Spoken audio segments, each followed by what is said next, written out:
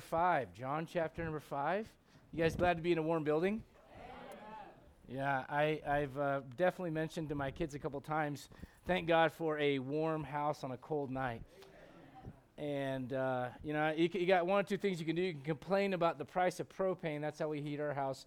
Or you can just thank God for a warm house. Amen. All right, John chapter 5. And I want to say I appreciate you coming out, especially in the cold. And I'm going to tell you right now, if anyone gets an award today, it has to be Brother Steon, because I know he hates this so much. All right, right now, you guys got to understand, he grew up, there's no sleigh bells and jingle bells and Frosty the Snowman where he grew up. He grew up where Christmas time was you're swimming in a pool. It's summertime in South Africa right now, guys. And so Brother Steon gets the I didn't want to come to church, but I came anyways award for the day. Amen. John chapter number 5. It is good to be in the house of God, good to be saved. Amen. We're going to go, again, pick up in verse number 24, John chapter 5, verse 24. And actually, we're going to go back, verse number 22, start there. And I'm going to read a couple verses now. I want to do a little bit, just a smidgen of review from last week, just to make sure we're on the same page about a few things. I want to make very, very, very clear, and I hope I did this last week, but I'm going to make sure I cover my tracks here. No born-again believer will be judged at the great white throne judgment. All right? That is not your judgment. The reason we're talking about it is because what people tend to do, so in a lot of churches, the judgment seat of Christ is something that's not even mentioned. It's something that's kind of an obscure topic. And so what most people do is they talk about a general judgment and a general resurrection.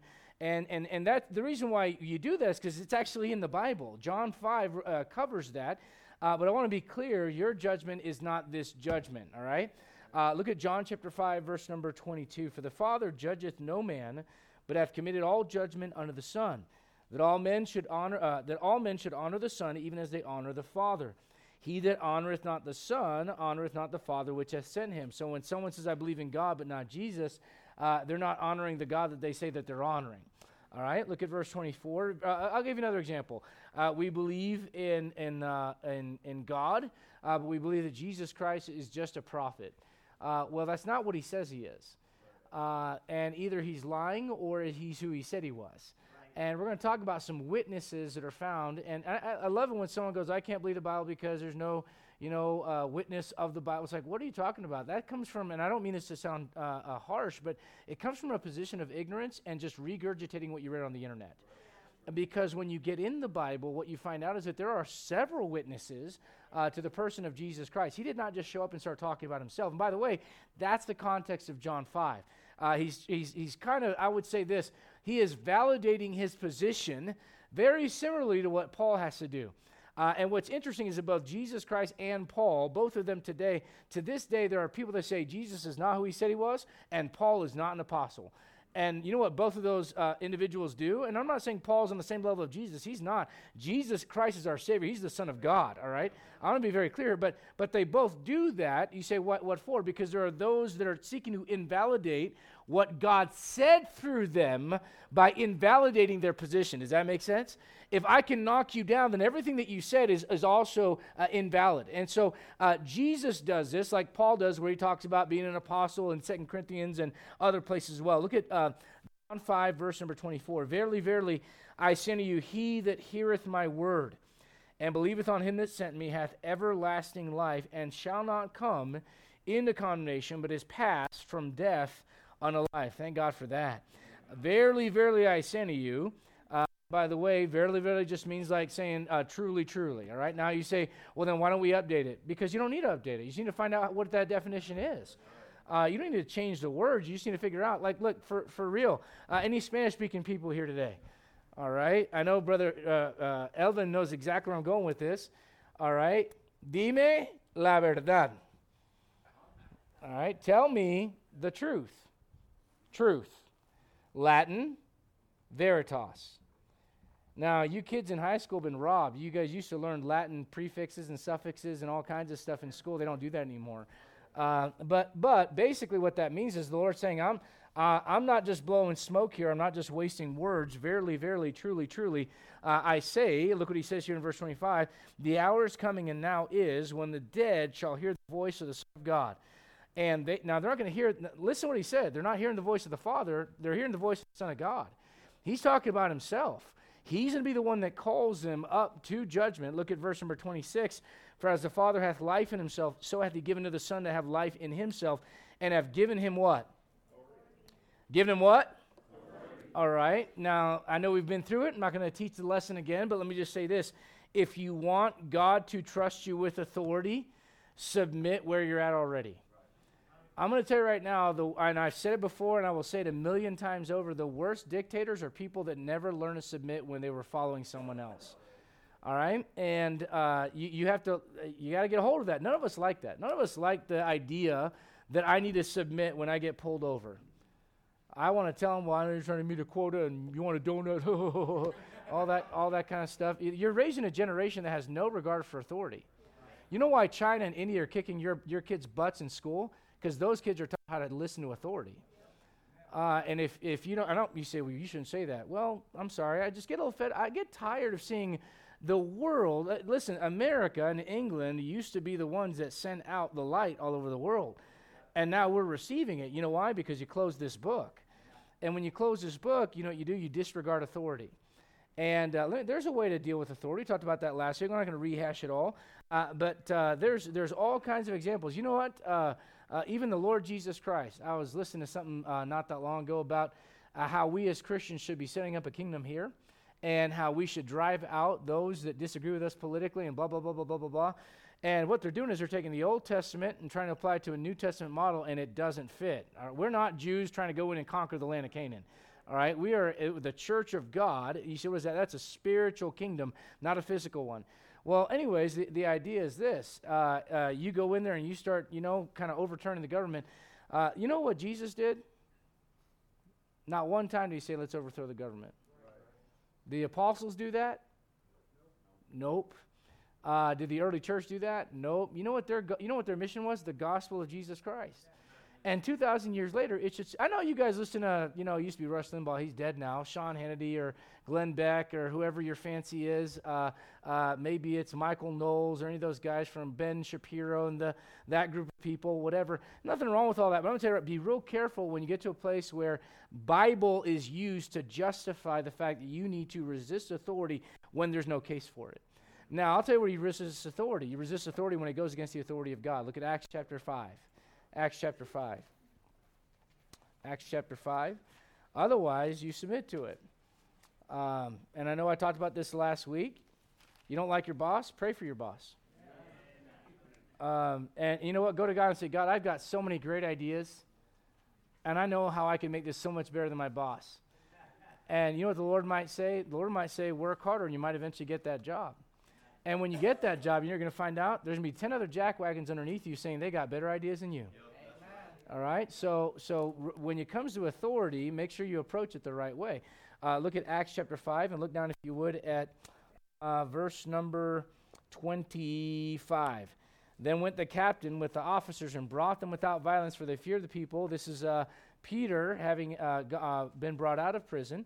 Look, if you would, at verse number 27. When they had brought them, they set them before the council, and the high priest asked them, saying, did not we... Now, hold on. Who's the high priest? High priest is an authority, a significant authority in Jewish culture. And by the way, the high priest in that day, they worked very closely with Roman government to make sure that they got what they needed out of their people. All right? So they didn't like the Roman government, but they put up with it, and they worked with them for the sake of having power. Now, look at verse number 28. Did not we straitly command you that you should not teach in this name? What name? The name of Jesus. Look at rest of verse 28. And behold, ye have filled Jerusalem with your doctrine. Wouldn't it be a great thing if they said, man, I wish you guys would just quit filling Aurora with Jesus' doctrine? Wouldn't that be great? And intend to bring this man's blood upon us? No, you did that on your own. We don't intend to bring his blood upon you. You're the ones that shouted, his blood be upon us and upon our children. Now look at verse 29. Then Peter and the other apostles answered and said, we ought to obey who? Rather than men. Now look, there comes a point where you have to do that. But you're going to notice Peter never incites an insurrection. Peter never tries to fight. Now, you know what Peter learned from the incident in the garden? I was fighting for the wrong kingdom. I was fighting for a literal physical kingdom when Jesus Christ was arrested, and I learned my lesson, and now, you know what? I'm in a spiritual kingdom. I'm not going to be fighting anyone physically. I'll let God take care of that. My position, though, is this. When authority tells me to do something against the Bible, that's when I have to make a decision and go, okay, well, the authority said this, but God, the reason they have authority is because God gave it to them, and therefore, if they're abusing that authority and telling me to go against God's authority, I have to obey God over man. Make sense? All right, so when you get pulled over for going 80 and a 55, and you start, telling them, I don't have to present my license, I'm a free citizen, and all that stuff that you see on the internet and all that garbage, do me a favor, take your New Heights Baptist Church sticker off. If you're going to do that, all right? You say, why? Because there's a certain way to approach authority, and that's not it. You'll notice, and we won't go back there, but you know what we mentioned last, those Hebrew boys, go back to John 5, when they're told what to do and they had to bow down before Nebuchadnezzar's image and all that, they said, "O king, O king." You say, well, was that a matter of respect for the authority that was there? And you say, what does that show you? Well, even when you disagree with them, there's a way to approach it. And your culture's kind of gone sideways on that. Real bad. Look at John chapter 5, verse number 28. "Marvel not at this, for the hour is coming in the which all that are in the graves shall hear his voice." Whose voice? The Son of God. Back in verse number 25. Look at verse number 29. "And they shall come forth, they that," and I want you to underline this, the next two words, "they that have" what? "Done good, unto the resurrection of life, and they that have done evil, unto the resurrection of damnation. I can of mine own self do nothing, as I hear I judge, and my judgment is just, because I seek not mine own will, but the will of the Father which has sent me. If I bear witness of myself, my witness is not true." Father, I ask your blessing on the word this morning as we go through it verse by verse. Lord, I pray that you give us the right spirit, the right mind, Lord, to put out the things of this world. And I'm sure, Lord, some folks came in here with some burdens and things that they're dealing with. And Lord, I pray that you'd feed them and speak to them. And Lord, all those that are sick and couldn't make it in this morning, bless them as well. Lord, I pray that your Holy Spirit, Lord, would preside over this service and the next. We ask in Jesus' name, amen. Now, let me just say this much. Look at verse number, we talked about this, going back to verse number 21 and 22 and 23. And we talked about this in reference to judgment. And we talked about the fact that there is a general resurrection. We talked about how resurrection is connected with judgment. And we looked at Daniel chapter 12 and how Daniel 12 connects very closely to John chapter 5, verse 29. Now, I do want to be clear, and look at verse 29 again, because those thoughts are connected. What you're reading in verses 21, 22, 23 are connected with verse 29. They're the same judgment, is what I'm getting at. And way to understand is that the Jews understood there was a general resurrection. There was going to be a general judgment based on what? Based on whether they had done good or whether they had done evil. Now, listen, the Bible says, according to 2 Corinthians 5, 1 Corinthians 3, that you're going to receive the things done in your body, whether they be good or evil. But those things are done in your body, and that's the judgment seat of Christ. All right? That's called the day of Christ in other places as well. Paul talks about that. He talks about the fact that all those that love the appearing of Jesus Christ will receive a crown. And he said this, "Not to me only, but unto them also that love his appearing in that day." What day? When the Lord calls us out of here and we stand before him.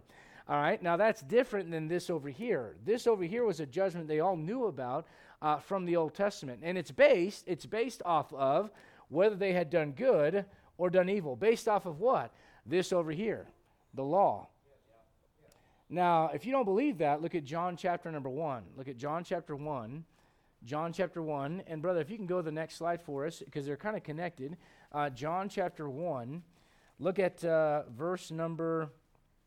that's not it. I'm looking for the verse. I had it written down wrong. Law came by Moses. The grace and truth came by Jesus Christ. It'll be somewhere in the teens, I believe. 17, thank you. For the law was given by Moses. And, of course, Moses is associated with the law, but it's the law of God. That's what Paul calls it in Romans chapter 2 and 3. The law was given by Moses, but look at this. But grace and truth came by Jesus Christ. Now, let me just be clear. That doesn't mean truth never existed before he showed up. That also doesn't mean that grace never existed. The Bible says in Genesis chapter number 6, Noah found grace in the eyes of the Lord. All right, so what he's talking about is in reference to salvation. All right, listen, the law was over here, and this is what had to be followed in the Old Testament. And when you sinned, there was a sacrifice. You say, what would that do? Well, it would atone. It would cover it. And then guess what? You have to go bring in a sacrifice the next time you sin, and the next time you sin, and the next time you sin. If you trespass, so there's a trespass offering, and there's a burnt offering as well. There's all these different offerings set up for different reasons in the Old Testament. But I want to be very, very clear. It is not the same over here as it is over here. All right? And the reason I mention that is because the judgments are different. All right, and the reason why your sin's not going to be judged is because of this over here. You might remember, and if you can't see it way back there, I'll try to explain what's up here. But you might remember the two thieves on the cross, and you might remember that when they both started out, they were both casting into the teeth. That's what the terminology that's used. Basically, accusations, and they were railing against Jesus Christ.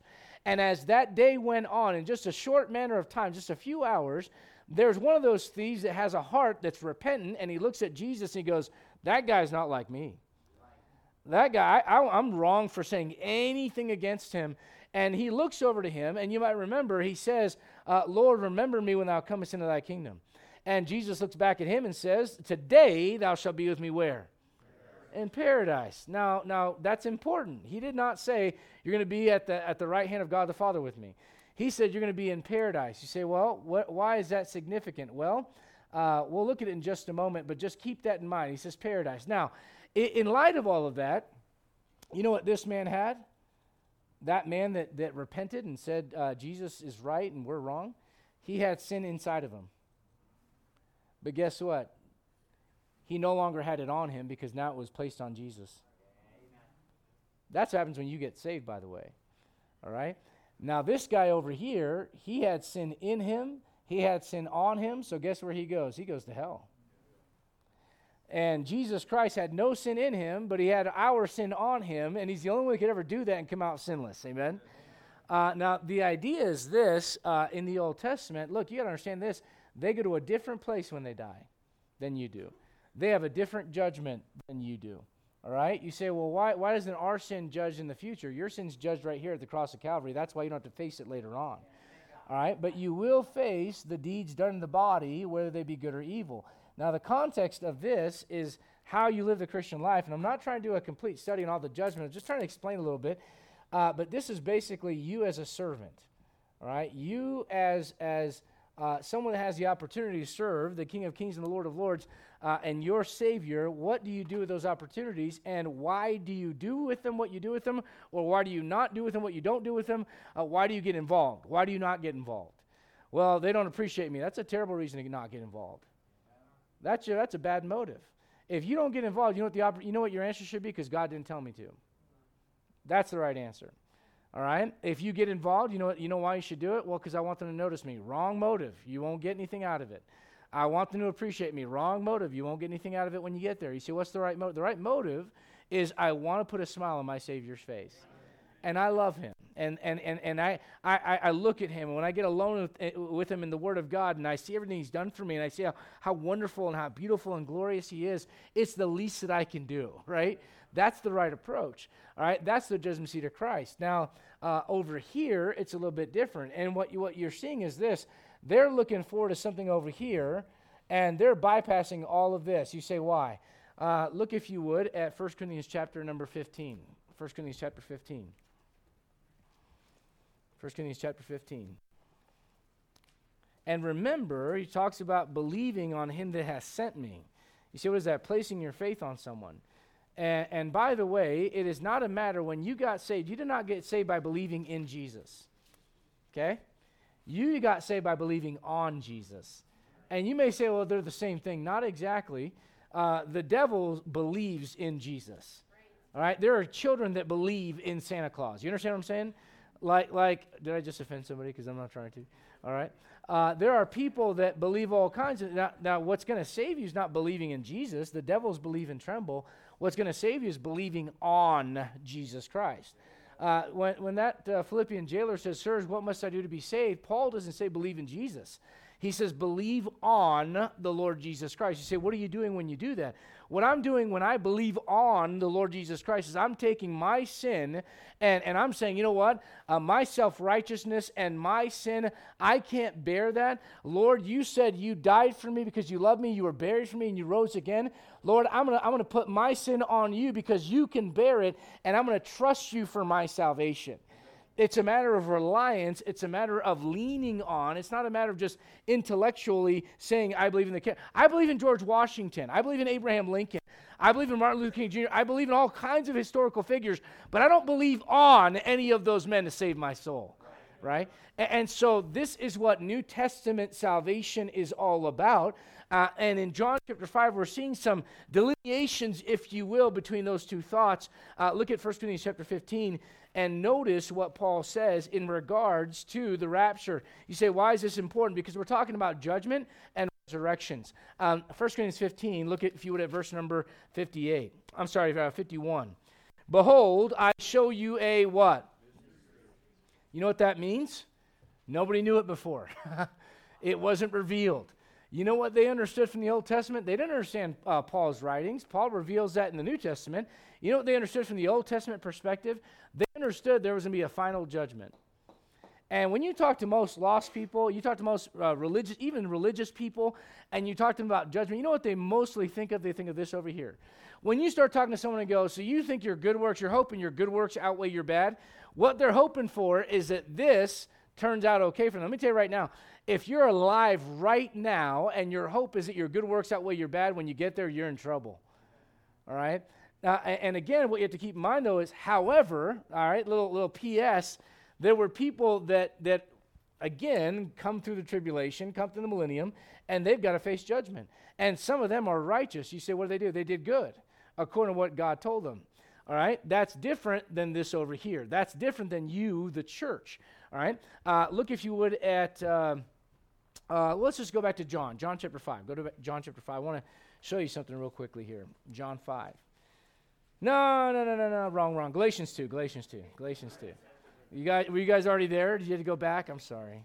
It's good for your hands, though, just back and forth. Galatians chapter 2. Now, back in the 80s, there was a slogan, let your fingers do the walking. Anybody remember that? Okay. All right. It was with the yellow pages.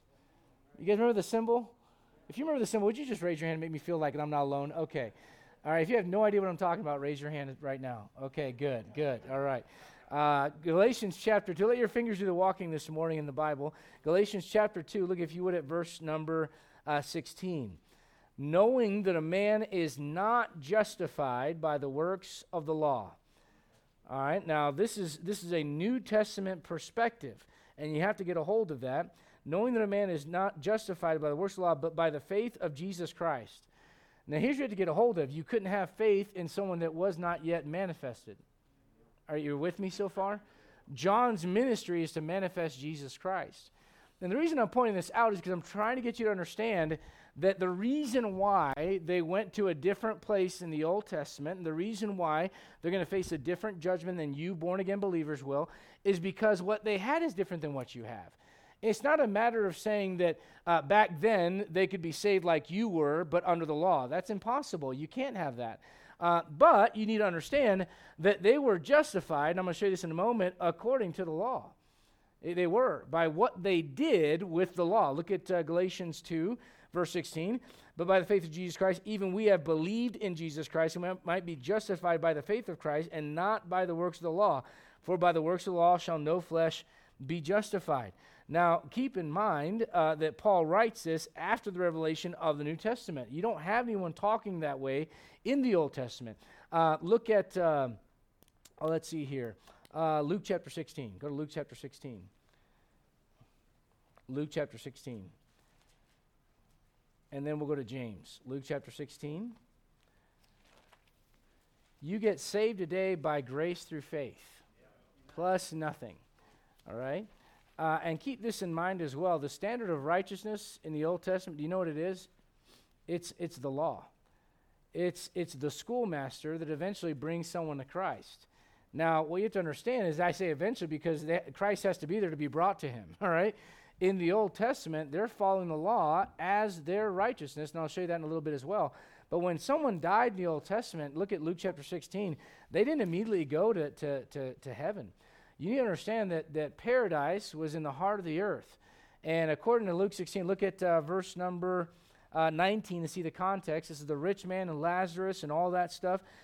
He dies. Look at verse number 20. The beggar dies. And verse number 22. And he's carried by the angels into Abraham's bosom. The rich man also dies and he's buried. But look at verse 23 about the rich man. And in hell he lifted up his eyes, being in torments, and seeth Abraham afar off and Lazarus in his bosom. And he cries, so on and so forth. Look what Abraham says. Verse number 25. But Abraham said, Son, remember thou in thy lifetime receivest thy good things, likewise Lazarus evil things. Now he is comforted, thou art tormented. And beside all this, between us and you, there is a great gulf fixed, so that they which would pass from hence to you cannot, neither can they pass us that would come from thence.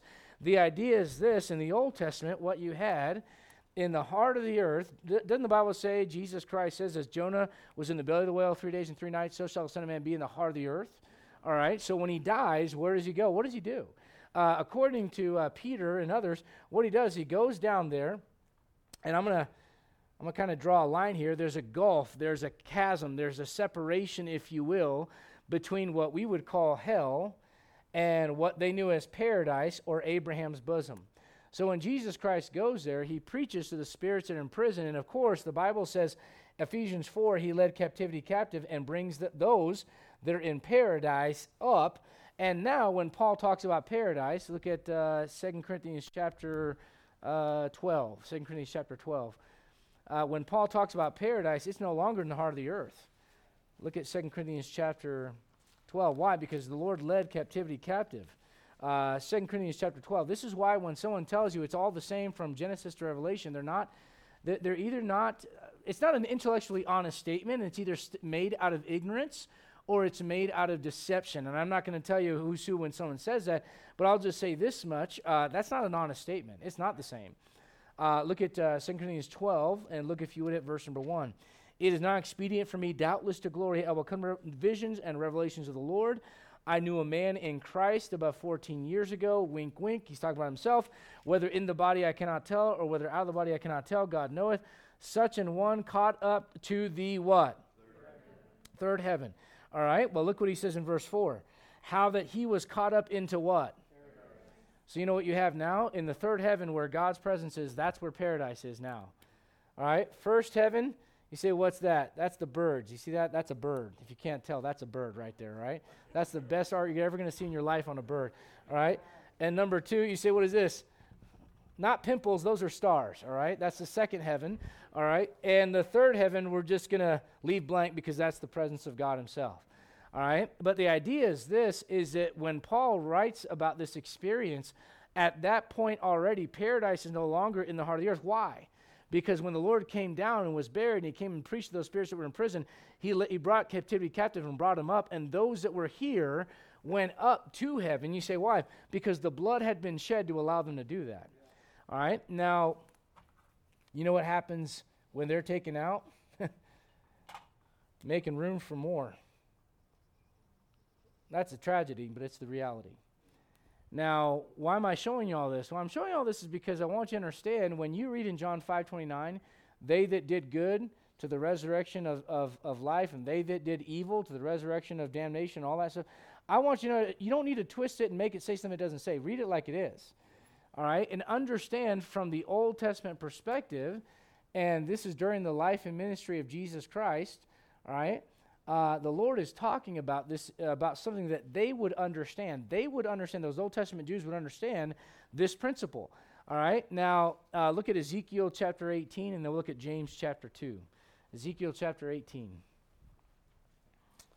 Ezekiel chapter 18. It's making sense? All right? You can nod, you can shake your head, you can go, maybe some of it, I don't know. Ezekiel chapter number 18. The idea is this. You want to be real careful about trying to infuse New Testament doctrine into every aspect of the Bible. It's like trying to make something fit that doesn't fit. And you don't want to do that. John chapter, I've done this before, where I'm assembling something from IKEA or something else, and it's the wrong thing, and I'm going to make it just twist it on anyways, and it looks good for a little bit, and then it falls apart. And that's what doctrine is like. When you take something and try to squeeze it onto something that doesn't fit, it's going to make a mess of things.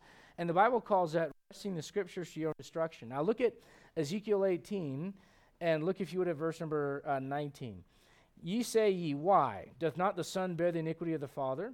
When the Son hath done that which is lawful and right, and hath kept all my statutes, and hath done them, he shall surely live.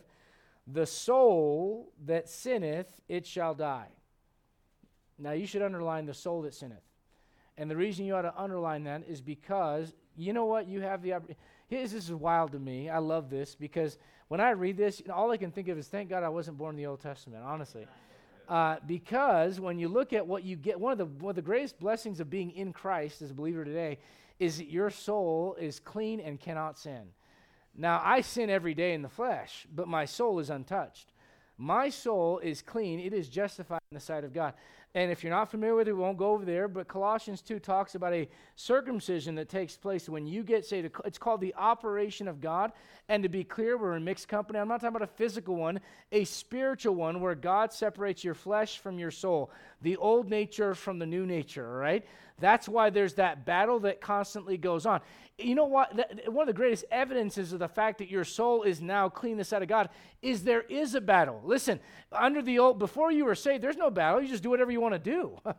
And now that you're saved, the Spirit of God is leading you, and it will say, don't do that. That's the old nature, the flesh. It goes, I want it, I don't care, maybe just one more time. And the new nature says, don't do it. You see, what's that? Your soul can't sin, but your flesh can. And so in the Old Testament, you say, and look, not just Old Testament, before you're saved, your soul sins. Whatever you touch, you ever think about this, guys? You ever wonder why in the Old Testament they had all these rituals for cleansing and wash this way and wash that way? And you say, what is that? Because the flesh and the soul were united. All right? That's why he says, the soul that sinneth, it shall die. The Son shall not bear the iniquity of the Father, neither shall the Father bear the iniquity of the Son. The righteousness of the righteous shall be what? All right. Question. Does that sound like your New Testament salvation at all? No. You know what you have? You have the righteousness of Christ on you. You don't have your righteousness on you. All right. Look at verse number 21. But if the wicked will turn away from all his sins he hath committed and keep all my what? That's law, guys. That's not New Testament. Keep all my statutes and do that which is lawful. Why does he say lawful? He's talking about the law. And right, he shall surely live, he shall not die. All his transgressions he hath committed, they shall not be mentioned to him. In whose righteousness? That is not the New Testament position at all. Now, do you see the problem with this setup? The problem is it's how people who don't understand eternal security, it's how they think salvation works. It's how, and I'm not picking on any groups, but I know I've got Catholic family I love very dearly. It's how many of them think it works, where I'm saved and I'm not, then I'm saved and I'm not. You say, why? Because it's based on what I do. And listen, under the Old Testament law, that's the setup. It's not the same salvation that you have, though. It wasn't that they got saved and born again and then they lost it. You can't do that because that's impossible. Thank God it is. All right? Because God separates your flesh from your soul. But what you need to understand is this. Under that setup, Ezekiel 18, all right, they that did good, it's 100% true under the law. There's a shift over here because of what Jesus, if he never comes, boy, we're in trouble. All right? The idea, look at James chapter number 2. The idea is this, we're not under that covenant. We should thank God we're not under that covenant. All right? Look at James chapter number 2. James chapter 2. Oh, man, I didn't know Annabelle was here. All right. Sweet. James chapter number 2. She's going to grow up going, who is that ugly guy yelling all the time, Mom? James chapter 2. Look, if you would, at verse number, let's see here. Oh, yeah. Verse number 20. But wilt thou know, O vain man, that faith without works is dead? Now, before I read anything else, I want to keep in mind, look at James, keep your hand there, but look at James chapter 1, verse 1. Because if we don't do that, somebody's going to walk out of here going, well, you're kind of contradicting yourself. No, I'm not, I promise. What I'm trying to do is I'm trying to show you, look at verse 1, who's he talking to? Not you. This isn't Paul the apostle to the church which is at Colossae and the faithful brethren and the saints and all that stuff. This is someone writing to the 12 tribes which are scattered abroad. That's not you. All right? Now, there are some practical things about wisdom and about the tongue and about how to deal with people with equity in the church, all kinds of neat things that are practical in nature that you can get from James. But when you look at doctrine, James is not for you. Look at James 2 again, verse number 20. This is called rightly dividing the word of God, all right? Verse 21, was not Abraham our father justified by when he had offered Isaac his son upon the altar? Now, you might remember Romans 4. That sounds completely different. Now, question, before we read anything else, do you believe that? Do you believe what you just read? Okay, all right. Keep your hand there. And, let's read verse number 23. And the scripture was fulfilled, which saith, Abraham believed God, and it was what? Imputed unto him for righteousness, and he was called the friend of God. Now, keep in mind this. Here's what's really weird about this whole scenario, okay? What you're looking at is an example of something that's even before the law, all right? But what the author of James is trying to do is show you that under the Old Testament setup, there was faith in God, but the way you back up that faith and the way you justify yourself is by doing what you said that you believed about God. Now, the difference, you say, well, that's kind of the same today. In one sense, if I say I believe on Jesus Christ, you know what the work is? The work, according to the Gospel of John and 1 John as well, the work is to believe on him. That's it. Today, the only thing that's going to save me and justify me in the sight of God is believing on him. And if I say I believe him as my Savior, the only thing that stands as a barrier between me and Jesus is not me living the Christian life. It's me placing my faith 100% in the finished work of Jesus Christ on the cross. That's it. All right? Now, back then, over here is different. Keep your hand there, but look at Romans chapter 4. Did I lose anybody yet? If I lost you, I'm sorry. Trying to make sense of this, because you're going to read some things that, I'll say this, the Bible does not contradict itself. There are apparent contradictions in the Bible, but they're apparent. They look that way. They're not.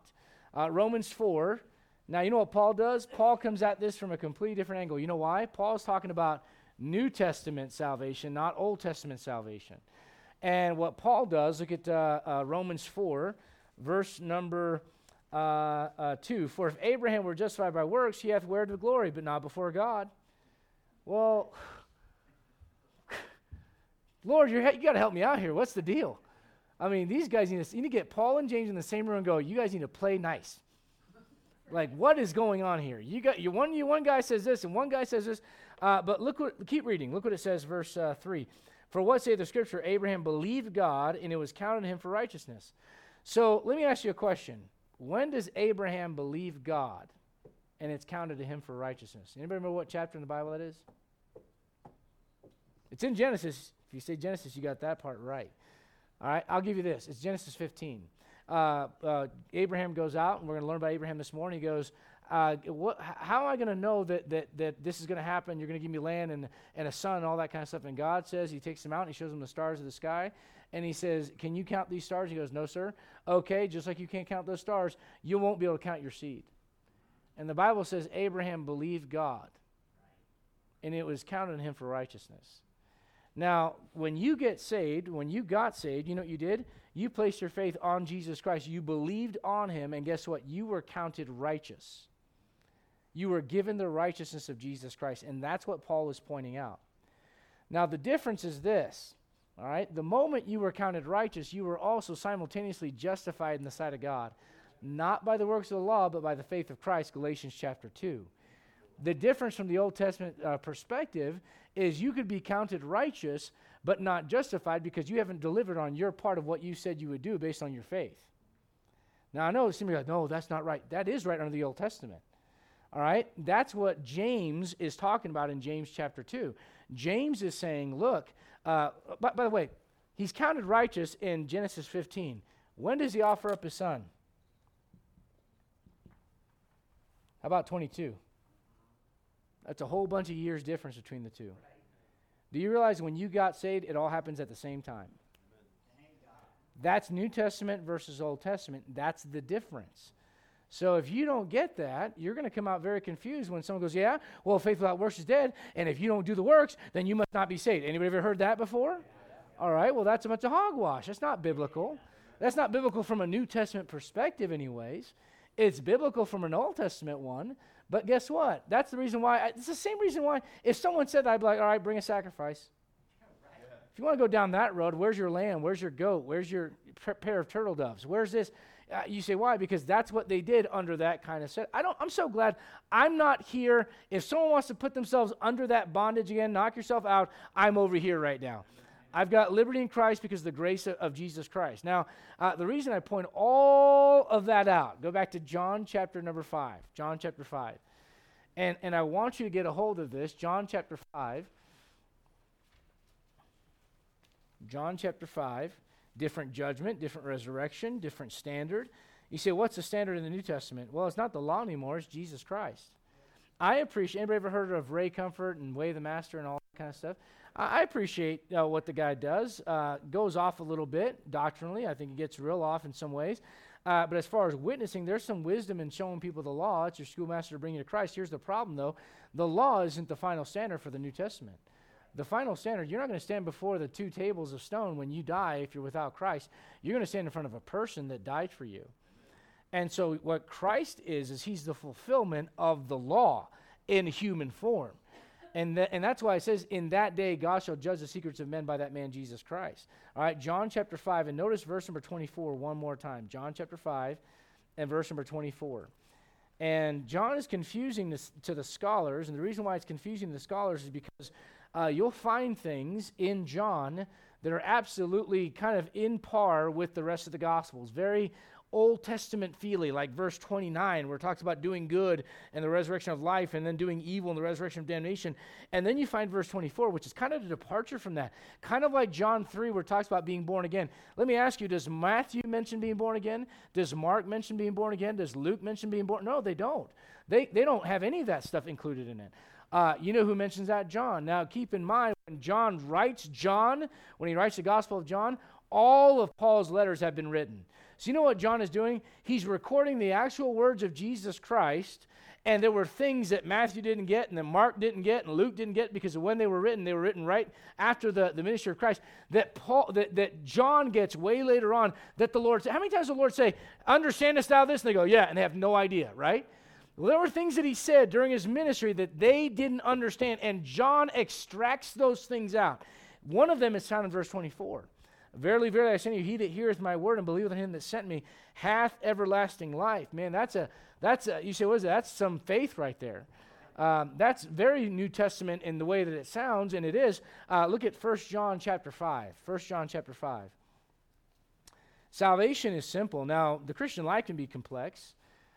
Christian life is multi-layered and multifaceted, if you will. But man, salvation should. I don't believe that you ought to get someone saved. It does not take a doctrinal dissertation and running them through the Old Testament and running through all this stuff. There may be some people that you have to spend more time with, no doubt. And I'm not saying you ought to just say, you know you're a sinner? Yeah. You know you're going to hell? Yeah. You know Jesus died for you? Yeah. You want to pray with me? Yeah. I'm not saying you should do that either. That's not right either. What I am saying is this: don't overcomplicate the gospel. It's very, very simple. All right, look at 1 John chapter 5. Look, if you would, at verse number 12. These are all one-syllable words. You ready? He that hath the Son hath life, and he that hath not the Son of God hath not life. Well, how do you get him? Romans chapter 10, verse 17, faith cometh by hearing, and hearing by the word of God. You are either in Adam or you are in Christ. And if you're trying to save yourself according to this way over here, you're in Adam. You say, what is that? It's a path of sin, death, wages of sin is death, and condemnation. You know what he says? You pass from condemnation unto life, from death unto life. Colossians, look at Colossians chapter number 1, Colossians 1. And by the way, the word translated is only found a few times in your Bible, and it's always taking something from a worse state to a better state. Look at Colossians 1, verse number 13. Colossians 1, verse 13. Who hath delivered us from the power of darkness and hath translated us into the kingdom of his dear who? Son. So you know what? Listen, if you are in Adam, what you need a translation. If you're trying to save yourself this way, you need a translation. You need to come from here over here. Because in Adam, 1 Corinthians 15, all die. But in Christ shall all be made alive. You know what you are in Christ? You're sinless, you have eternal life, and you are justified by faith plus nothing. All right? And so you say, what is that? Well, the Lord's just dropping some New Testament bombs right there during his earthly ministry, some of which I'm not sure they completely understood. But if you want to, that goes on for a lot of his ministry. In the next chapter in John 6, he talks about eating his flesh and drinking his blood, and many of his disciples no more walk with him. Why? Because there's stuff they just couldn't wrap their mind around, that if they had hung out just a little. By the way, there's a great lesson in that. When God does something in your life that just doesn't make sense, don't just depart. Just sit for a little bit and go, okay, Lord, it doesn't make sense right now, but I'm going to keep following you. And I'll just pray that by faith, you're right, I'm wrong, whatever you said is right, and whatever is going on, you're in charge, you got it, Lord. I'm just going to believe that you're right no matter what right now, and eventually I'll pray you show me what's right. I'll pray that you, and the old saying is when you're in it, you can't see it. I'm pretty confident when they were in this, man, they couldn't see everything. You got to get over here to see everything. And I'm thankful I'm over here. Again, when you look at what the Lord says in John about the resurrection of damnation, the resurrection of life, there's a reason he uses those terms. Look at Luke chapter 14. Brother, if you go to the next slide, please. Luke chapter 14. And it's called not just the resurrection of life and death, but also the resurrection of the just. Luke 14. And then we'll look at John chapter number 11. Luke chapter 14, verse number 14. And thou shalt be blessed, for they cannot recompense thee, for thou shalt be recompensed at the resurrection of the what? Just. You know what that is? That's the same thing. Look at John chapter 11. It's the same exact thing that the Lord talks to Martha about in John chapter 11. Remember when Lazarus dies? And, if you'd been here, he wouldn't have died. And I love the fact that both sisters, without colluding with each other or saying anything, they both say the same thing to the Lord. And it just goes to show you human nature is just human nature, man. When the Lord doesn't show up when we expect him to and things don't go the way that we want them to, it's almost like, Lord, if you'd been here, and the Lord was actually, he's more there than you realize. He's more there than you realize. He knew what was going on with Lazarus. He knew he'd been dead for 4 days. John chapter 11, look if you would at, let's see here. Verse number 21. Then said Martha unto Jesus, Lord, if thou hadst been here, my brother had not died. But I know that even now, whatsoever thou wilt ask of God, God will give it thee. You know what I like about that? She's just kind of, now ladies, I mean this as a compliment. You have a way of saying things where it's kind of like, okay, I think I know what you're saying. She doesn't ever tell him, Lord, I really wish you just raised him from the dead. Right? Does she say that? She just says, Lord, I know that whatever you ask of God, he'll give it you. Right? And that's pretty neat. Look at verse number 23. Jesus said unto her, thy brother shall rise again. Okay, well, what's he talking about? Not the rapture. Look at verse 24. Martha said to him, I know that he shall rise again in the resurrection at the what? This is it right here, guys. This is the last day. Right here. Right? The great white throne judgment. That's it. And so they understood that from the Old Testament perspective. They were looking for that.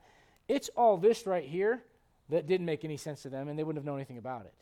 This is what is revealed through the Apostle Paul and the other apostles as well. So the idea is, look, when you're reading stuff that looks kind of like it doesn't quite jive with what you believe about New Testament doctrine, it's not because Jesus is confused. It's not because we need to rewrite the Bible. It's because things fit in different places at different times for a certain reason, all right? Look at Revelation chapter 20. Revelation chapter 20. Revelation chapter 20. Revelation 20. And then we'll kind of close out the Sunday school hour with one thought back from John chapter 5. Revelation chapter 20, look at verse number 5. But the rest of the dead lived not again until the 1,000 years were finished. This is the first resurrection. You know what the 1,000 years being finished is? It's the end of the millennium. And after that, you have the great white throne judgment. Look at verse number 6. Blessed and holy is he that hath part in the first resurrection. There's a resurrection of good and there's a resurrection of evil. And so you see that thought consistent all the way through from the Old Testament, all the way through the end where John writes about it in Revelation. Now, go back to John 5, John chapter 5, kind of beat that horse pretty good. John chapter 5, and look, if you would, at verse number, let's see here. I think it's 20, well, no. Yeah, 26. For as the Father hath life in himself, so hath he given to the Son to have life in himself, and hath given him authority to execute judgment also, because he is the Son of Man.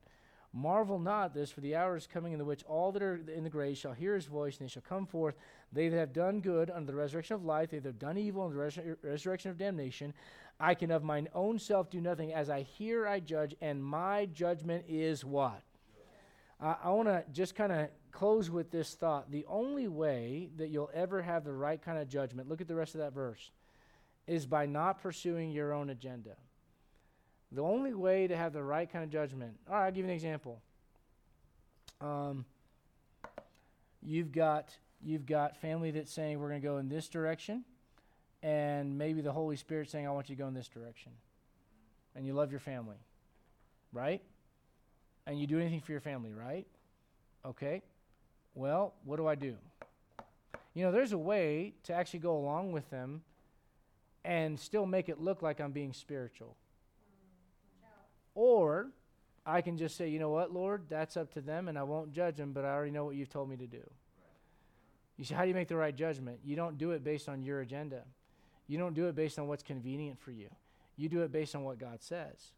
Look at Hebrews 5, and we'll wrap it up. Hebrews chapter 5. Hebrews 5. Now, the Lord is the perfect example of this because he submitted to the Father's will, and you know, he doesn't come to make himself. That's the weird thing about it. John seeks to make him known. We're going to talk about different witnesses that the Lord has, and the apostles seem to desire to make him known, and we desire to make him known. But when Jesus is here, you know what he does? He wants to make the Father known. Isn't that wild? When he shows up, he's pointing people to the Father. And you say, what is that? That's the right attitude. And that's a struggle for us. We like to point people to ourselves. And let me just tell you right now, I'm not the standard for Christianity, neither are you. One of the messes that the brethren get in is when you start making yourself the standard. I'm going to give you kind of a silly example, but a couple years ago, if you had a projector in church, you were basically the Antichrist because you're using technology in church. Now, never mind you've got electricity flowing through the lights, and never mind you've got electricity in the sound system and everything else. But some brethren would go, well, that's not right because X, Y, Z. And really what that is you're not doing it like I'm doing it, therefore you're wrong. And I'm going to tell you say, what is that? It's not the right kind of judgment. There's a time and a place to cast judgment. You need it, but you need to make sure it's right. Look at Hebrews 5, and look at verse number Hebrews 5, verse 13. For everyone that useth milk is unskillful in the word of righteousness, for he's a babe. But strong meat belong to them that are full age, even those who by reason of use have their senses exercised to discern both good and what? Evil. Well, the more you get in this book and the more you allow yourself to be led by the Spirit of God, especially when you don't want to. Can I give you kind of a silly illustration and I'll wrap it up? I've got a weird deal going on with my sciatica, and it, welcome to old age, whatever, I've got something going on there. And when I wake up in the morning, it started happening about a month or so ago. I did something, I tweaked it the wrong way, didn't do something right. I don't know what I did. My wife said, you didn't use your core. You should use your core. Whatever. I was, doing whatever and hurt myself. And so ever since then, every once in a while, I kind of just feel this like super stiff. And I'll wake up like I did this morning. And you know what the thought is? By nature, the thought is, well, if I move more, it's going to hurt more. But guess what I need to do? And you convince yourself of, I can't move. No, the worst thing you could do is be still. You better move or it's going to get worse and worse and worse and tighten up to where when you sit down, you can't get back up. Anybody ever been there before? Yeah. All right. Well, let me tell you something. The best thing to do is move. You say, what is that? That goes against what your first thought is. Your first rational thought is, I got to do this. And it's just like that in the Christian life. You think, I got to go in this direction. The Holy Spirit's like, no, let's go over here. You say, what is that? That's not leaning on your own understanding. You say, what do? You lean on His. You get in that book and you pray and you say, Lord, would you give me light that I don't have in myself because I don't want to fulfill my will and my agenda. Lord, I want to fulfill yours. And when you do that, you know what God will do? He'll show up. The Lord's faithful to do that, all right? Hope that's a help to you. Let's all stand. We'll have a word of prayer and we'll be dismissed to our next hour. Brother Joe, if you'd ask God's blessing, we just learned.